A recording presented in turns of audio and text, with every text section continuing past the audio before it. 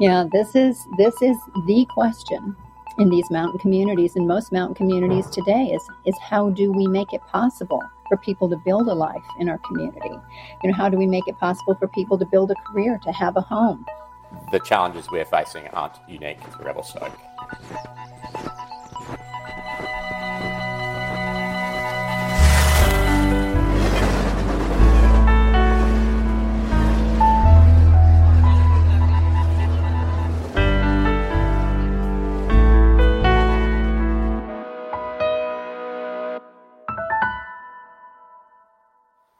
You're listening to Think Revelstoke, a show about the future of tourism in Revelstoke and the greatest challenges of today's tourism destinations, along with their most inspiring solutions. We're speaking to you from beautiful Revelstoke, British Columbia, a city on the territory of 4 nations where we live, work, and adventure: the Snakes, the Secwepemc, the Silks, and the Ktunaxa. I'm Rodney Payne, CEO at Destination Think. And I'm Robin Goldsmith, Destination and Sustainability Manager at Tourism Revelstoke. As part of this podcast, we're reaching out to industry experts and leaders in other destinations to hear their perspective on how we can manage tourism for a better future. Today's guest is someone I've been looking forward to having on the show, Kathy Ritter. I've had the good fortune of working with Kathy in the past in her former role as Director of the Colorado Tourism Office. She was leading Colorado for nearly a decade and was successful, I think, because she placed such a great deal of importance on her stakeholders. Kathy has a wealth of insights into the tourism economies of some incredible mountain towns all throughout Colorado, like Vail and Aspen and Steamboat and many others. Kathy, we're hoping you can be our crystal ball as we peer into the future. Welcome to the show. Thank you, Rodney. So nice to see you. Kathy, could you just briefly for us describe your role and relationship to the tourism industry?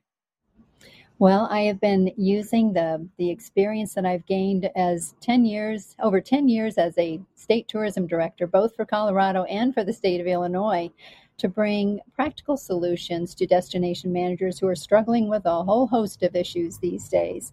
I've had a particular specialty in working with those destinations that have really been blessed with too many visitors in recent years. And those are the destinations that really seem to be under the most pressure to come up with good solutions for managing the impacts of tourism. And so I think the orientation that I bring to this work is really around not only managing finding effective ways of managing the issues that arise from tourism, but figuring out other ways for communities to derive more benefit from the tourism that they do attract, so that tourism becomes more of a net positive, that it outweighs the positive impacts of tourism actually end up well outweighing any of the negative impacts. What are some of the challenges and patterns that you've seen across the different communities and Colorado's mountain towns as they grow? I think there is a sort of a hangover from 2021.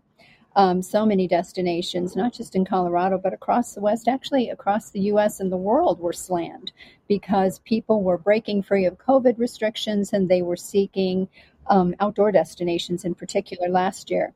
And so many destinations felt pressures that they had never felt before. And unfortunately, we've seen a whole lot of decision making based on a one asterisk year of experience. And I think, some destinations are waking up to the fact now that tourism has leveled off, that visitors are making different choices and have made different choices this past summer, and those pressures have eased off. But I think it really has been a wake-up call to lots of destinations that they need to do things a bit differently in the future. Absolutely. One of the reasons we wanted to talk to you is that Revelstoke's often compared to Colorado towns, particularly Telluride and Crested Butte. We have sort of a history of industry and then moved into a town with a really epic ski hill, which I'm sure you're familiar with. So thinking about a town like that, if you could go back 30 years ago and wave a magic wand, is there anything in particular you think you would do, or any restrictions or things you'd put in place to ensure that the community would thrive because of tourism? Yeah, I think there was probably unbridled enthusiasm for driving economic impact of tourism 30 years ago. And there really wasn't much attention given or even responsibility accepted for managing the impacts of tourism. I think 30 years ago, also, there really wasn't much of an awareness of the importance of involving the residents of a community in the decision making around tourism, and to make certain that money from tourism was ending up in resident pockets, and that residents were finding a way to be part of the tourism economy. Those are all the strategies that many destinations are embracing today. And there have been so many disruptors in the past 30 years. I mean, who knew Airbnb was going to be a thing 30 years ago? And so one of the things that alarms me, especially when I go into an underdeveloped part of the West, is the excitement they have about suddenly getting Airbnb in their community. And I want to say, whoa, hold on a minute. Just make certain that you have the right safeguards in place so that Airbnb isn't impacting your supply of workforce housing, or it's not disrupting neighborhoods.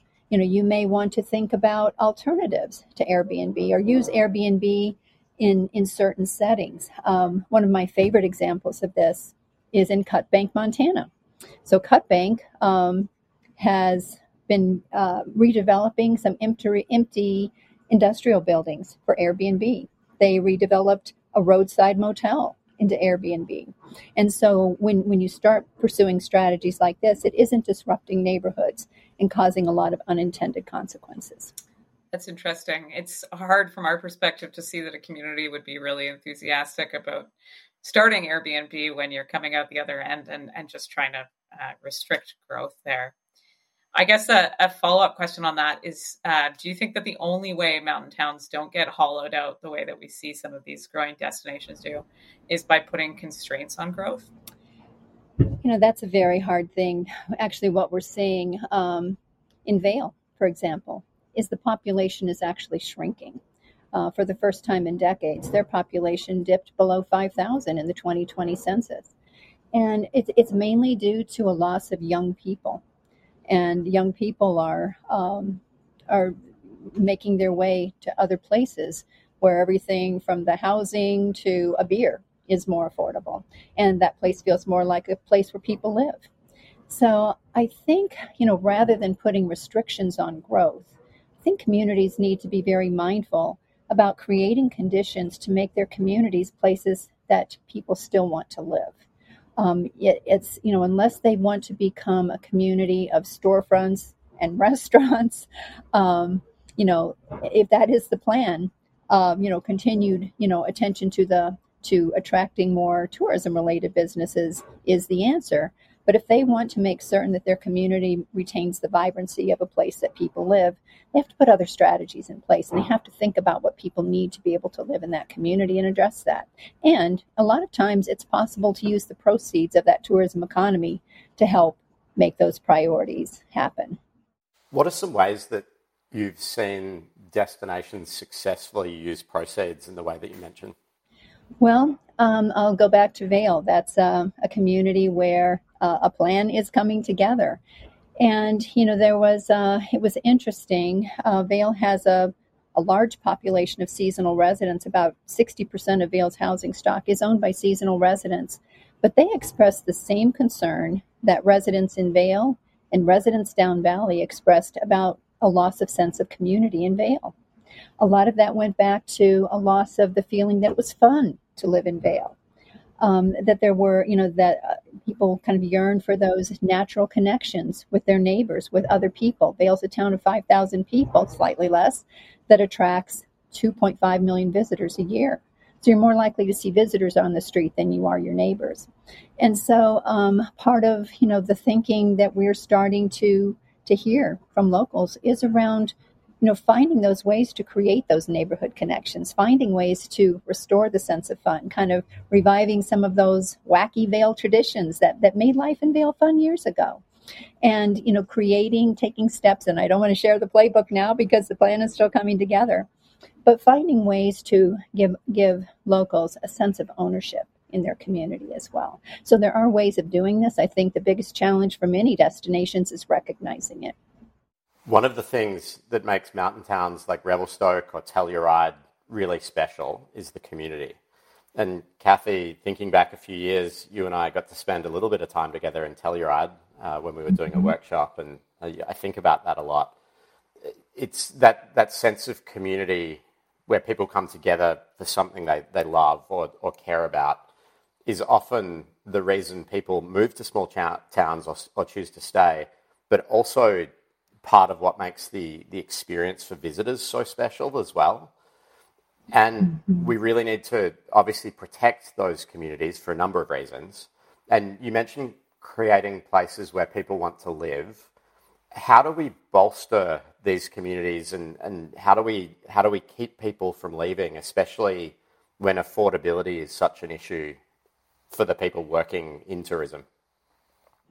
Yeah, this is the question in these mountain communities, in most mountain communities today, is how do we make it possible for people to build a life in our community? How do we make it possible for people to build a career, to have a home? Because oftentimes those homes are out of reach of the salary of a local worker. And, unless you're, one strategy is to have a highly collaborative relationship with satellite communities that really become the feeder communities to your destination. Another is to build that housing and make it affordable. And that's a path that Vail has been on for a long time. Other mountain communities are starting to accept that responsibility. But what it takes is a commitment really from local business operators that they share responsibility for being able to offer housing for their workforce.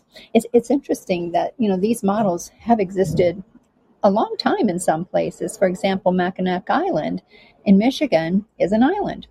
The only way they were ever going to have a workforce was to create housing for them. So workforce housing has been in place in Mackinac Island, Michigan, almost since the inception of its tourism economy. That's the only thing that made it work. And you do find, I think, increasing number of places, certainly in Vail, where business owners know that to have a adequate workforce, they're going to need to take steps. They're going to need to take responsibility for providing that housing. That's not, but that's not going to be present in every community.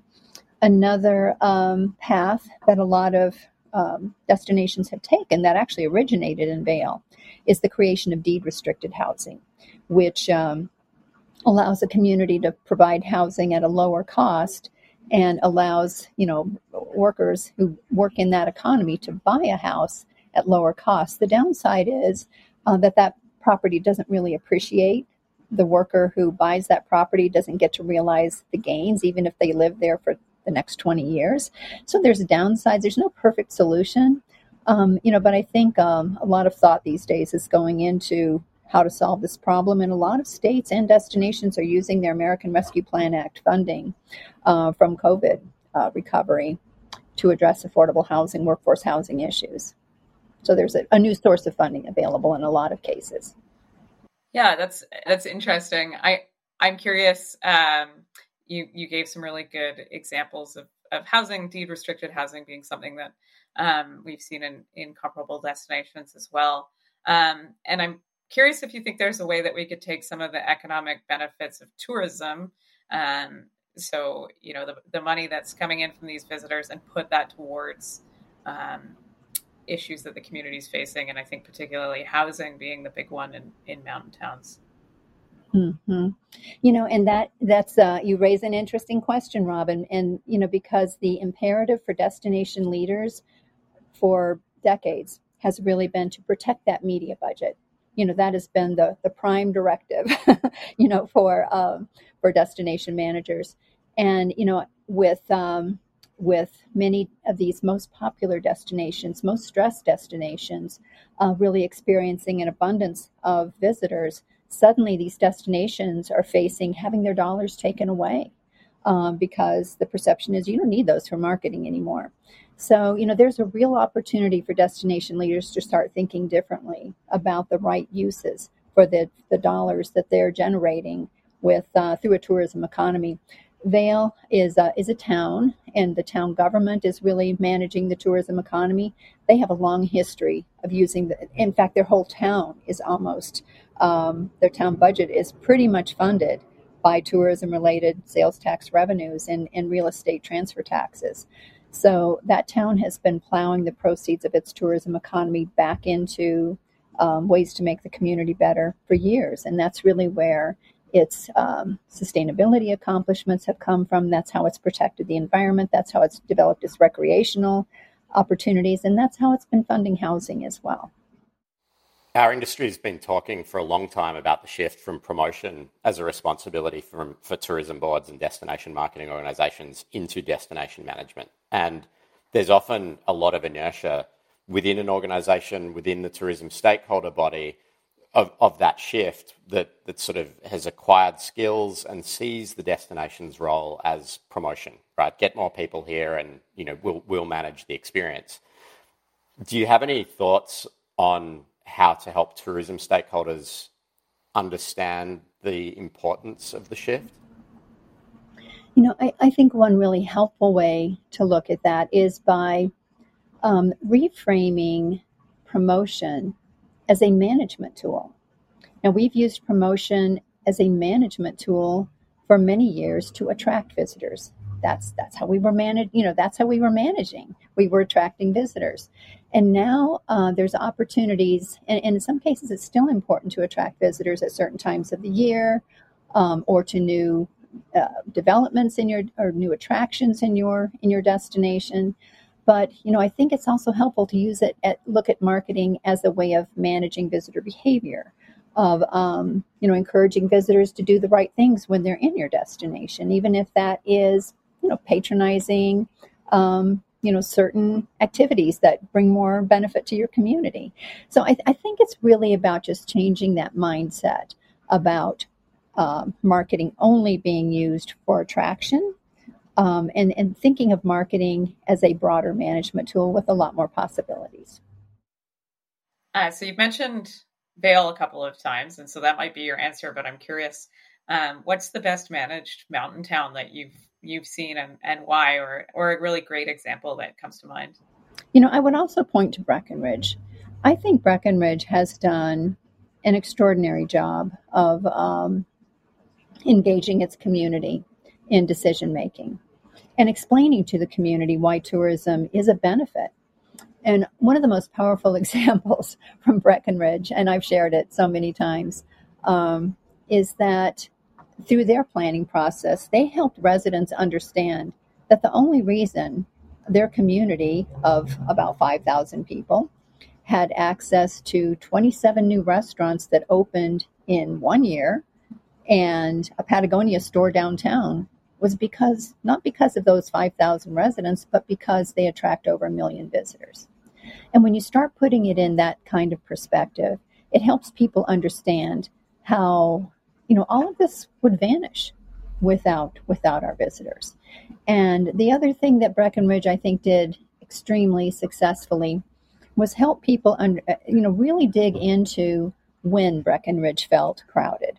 And it turned out it was really 28 to 30 days a year. So less than 1 in 10 days a year did Breckenridge truly feel crowded. And, that helped residents also come to an awareness that, really for 1 out of 10 days, we get to have all of this, and we get to have all of this benefit because of tourism. So I think it's really important to to continue to communicate with your community, to put things in perspective. And then on that 1 in 10 idea, that 1 in 10 notion, Breckenridge really put some energy behind that. And so, for example, the Breckenridge Tourism Office, 1 day out of every 10, they found a sustainable way to get to work. So they didn't drive their cars. They either bicycled, they carpooled, they walked, but they found a way to reduce congestion in town one day out of every 2 weeks, 1 out of 10 work days. So, I think it's doing those kinds of things that are not just symbolic, that really do get to the heart of a community's angst and coming up with some reasonable solutions that make sense to people. one of the things that I've observed more and more in the last few years during the pandemic and as we learn to live with COVID is a lot of talk in macroeconomic circles about different models and perhaps more sophisticated ways of measuring success. And I think we're seeing similar things within tourism as we start to look beyond just the total number of visitors and start to look for, yield and what people would think of the right kind of visitor for their particular destination that aligns to culture and the type of experience and really gets a lot out of the trip. And looking sort of under the hood a little further at the true costs of the tourism economy and, benefits that go beyond just economics as well, and starting to paint that entire picture and think more sophisticated about it. Have you seen anyone implementing a model that really starts to shift the needle using the measurements as a tool? Well, first of all, Rodney, I want to say you and your team have been so inspirational about the value of taking that path. And it's really influenced the way I approach things too.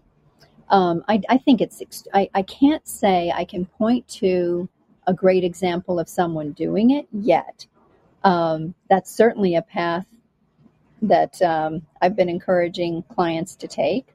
And I think there's some very logical moves that destinations can take. I think there's a trepidation around narrowing the target segment a little too much. But one of the things that I've been seeing in my work with multiple destinations over the past year is this yearning for visitors who respect natural resources and who respect the local way of life. Because a lot of the pushback has really been around visitors who show up oblivious to what a destination cares about. Sometimes they're rude. We've heard about trash everywhere. Impacts to natural resources. And so I do think it's extremely important to make certain that a destination is mindful about attracting residents who are going to fit into a community more seamlessly. And if a destination's in the position where their target traveler truly is, a type of traveler who isn't naturally aware of these things, then they need to go the extra mile to really make certain that this traveler is educated. I do think there's a lot of opportunity around attracting that sustainable traveler. The sustainable traveler, a traveler who's interested in a low-impact travel experience, who wants to soothe their conscience by traveling more mindfully and responsibly, is far more likely to have those qualities that outdoor destinations in particular are seeking, because they have a natural mindset to protect natural resources.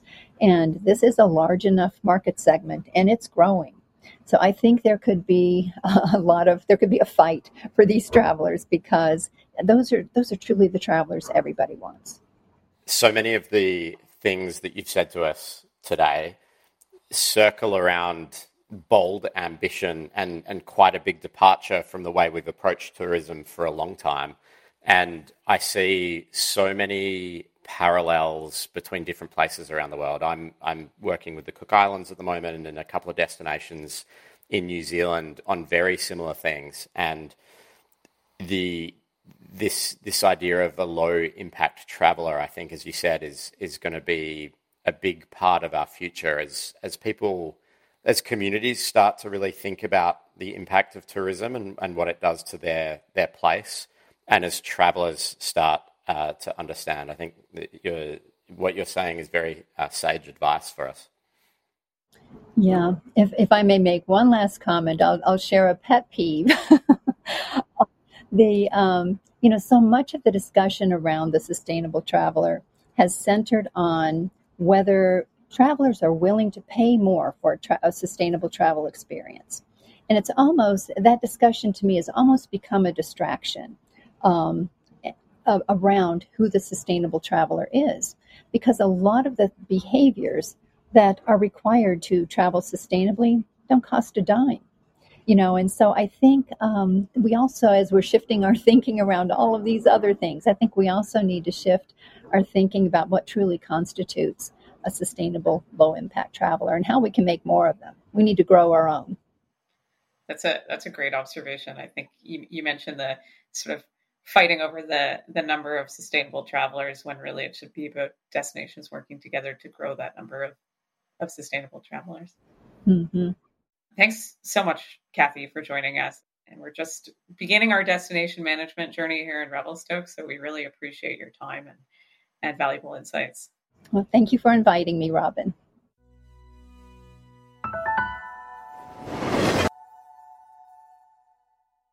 There's so much advice in what Kathy's told us today that is important for us as a town. And I think one of the biggest things that I wish I could help everyone in Revelstoke and the tourism industry here know is that the challenges we're facing aren't unique to Revelstoke.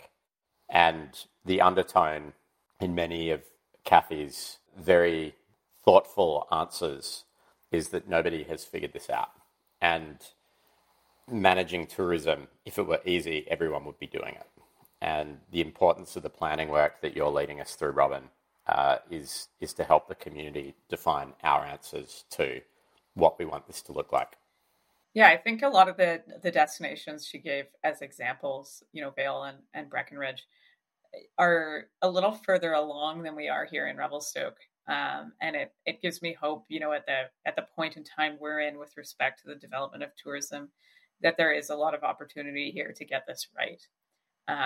She spoke about Vail and how it sort of lost some of the things that made it feel really special for residents and even the part-time residents, and that they're trying to bring those back. And I think we're still in a place in Revelstoke where we have a lot of community soul. And so there's something to really hang on to here, and we're not fighting to get it back, which is really reassuring. It's one of the reasons I really was hoping that Kathy would join us on the show. I think that there aren't many places with a world-class ski resort that have managed to preserve their community well. And I'm not sure that anyone really tried because they maybe didn't know how explosive the growth would be. And we have a moment in time here in Revelstoke where we're feeling the pains of growing, and we have a thriving tourism industry and really big opportunity, and getting that balance right is really important. We are midway on a highway between two massive cities, but we're not close to a huge population centre. We're still 2.5 hours away from an airport, and we haven't developed our airport in town. So there's a lot of decisions still within our control that we can be intentional about as part of this planning.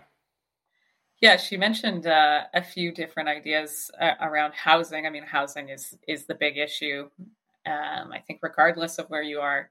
And there are so many different ideas there. I think that's the one where we see people doing. She mentioned deed restricted housing in Vail. We have the Whistler Housing Authority as an example. Aspen has 3,000 units of affordable housing.